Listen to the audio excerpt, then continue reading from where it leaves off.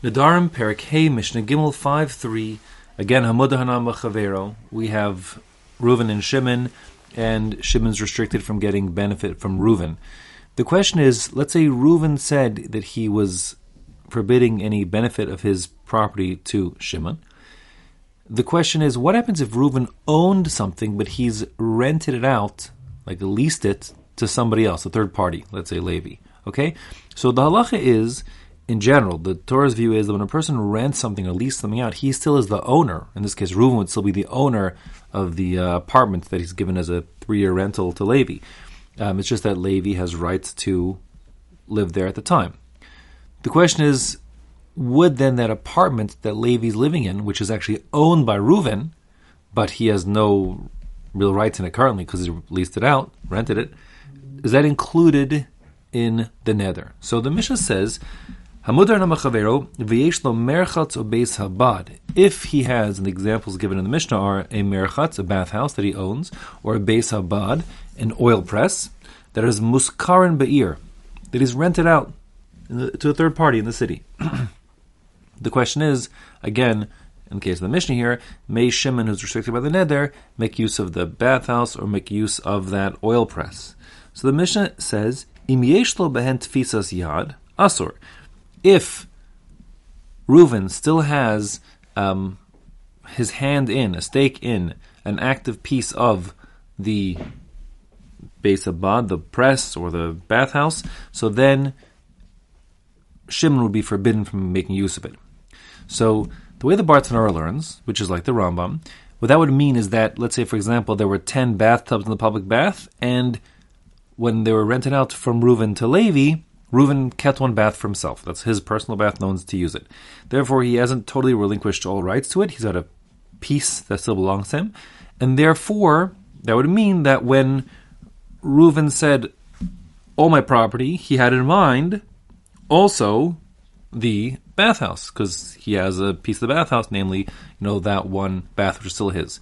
So it's all about what's going on inside Reuven's head when he included things that he refers to as his property. And he certainly would have also had in mind the bathhouse, because he has a particular piece which is not included in the rental. It's his. And that being the case, Shimon would then be restricted from the entire bathhouse. That's the Bartanura learns.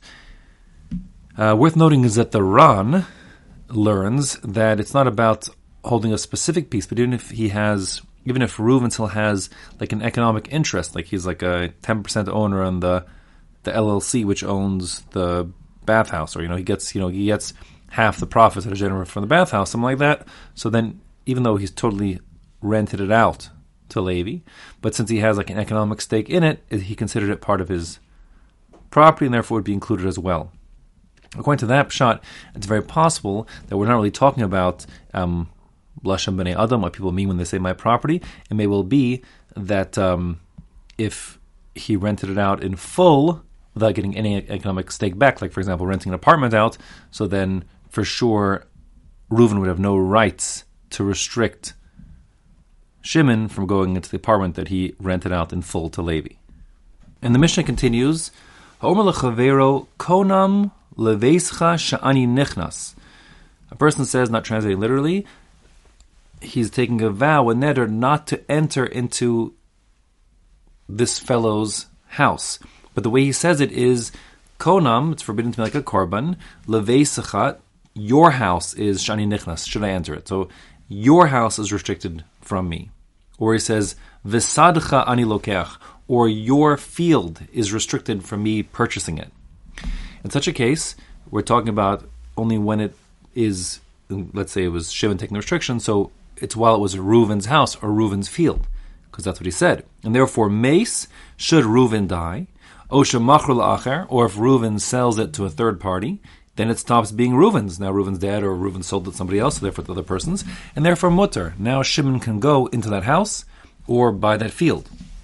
On the other hand, if the term he used wasn't your house or your field, but rather this house or this field, as the Mishnah says, konam levias zeh sha'ani nechnas. It's this house that I swear I will not go into under penalty of whatever the neder is, or sada sha'ani lokeach, or there's a vow against whatever it is, like it could be a loaf of bread, it could be benefit from the field itself. Should I purchase this field?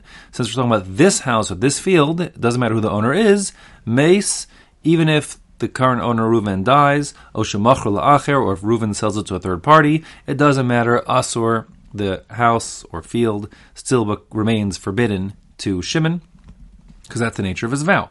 And the point of our mission here is that's what a person means when he says it, and we take a person to mean what he says, and we interpret his vow exactly as he says it.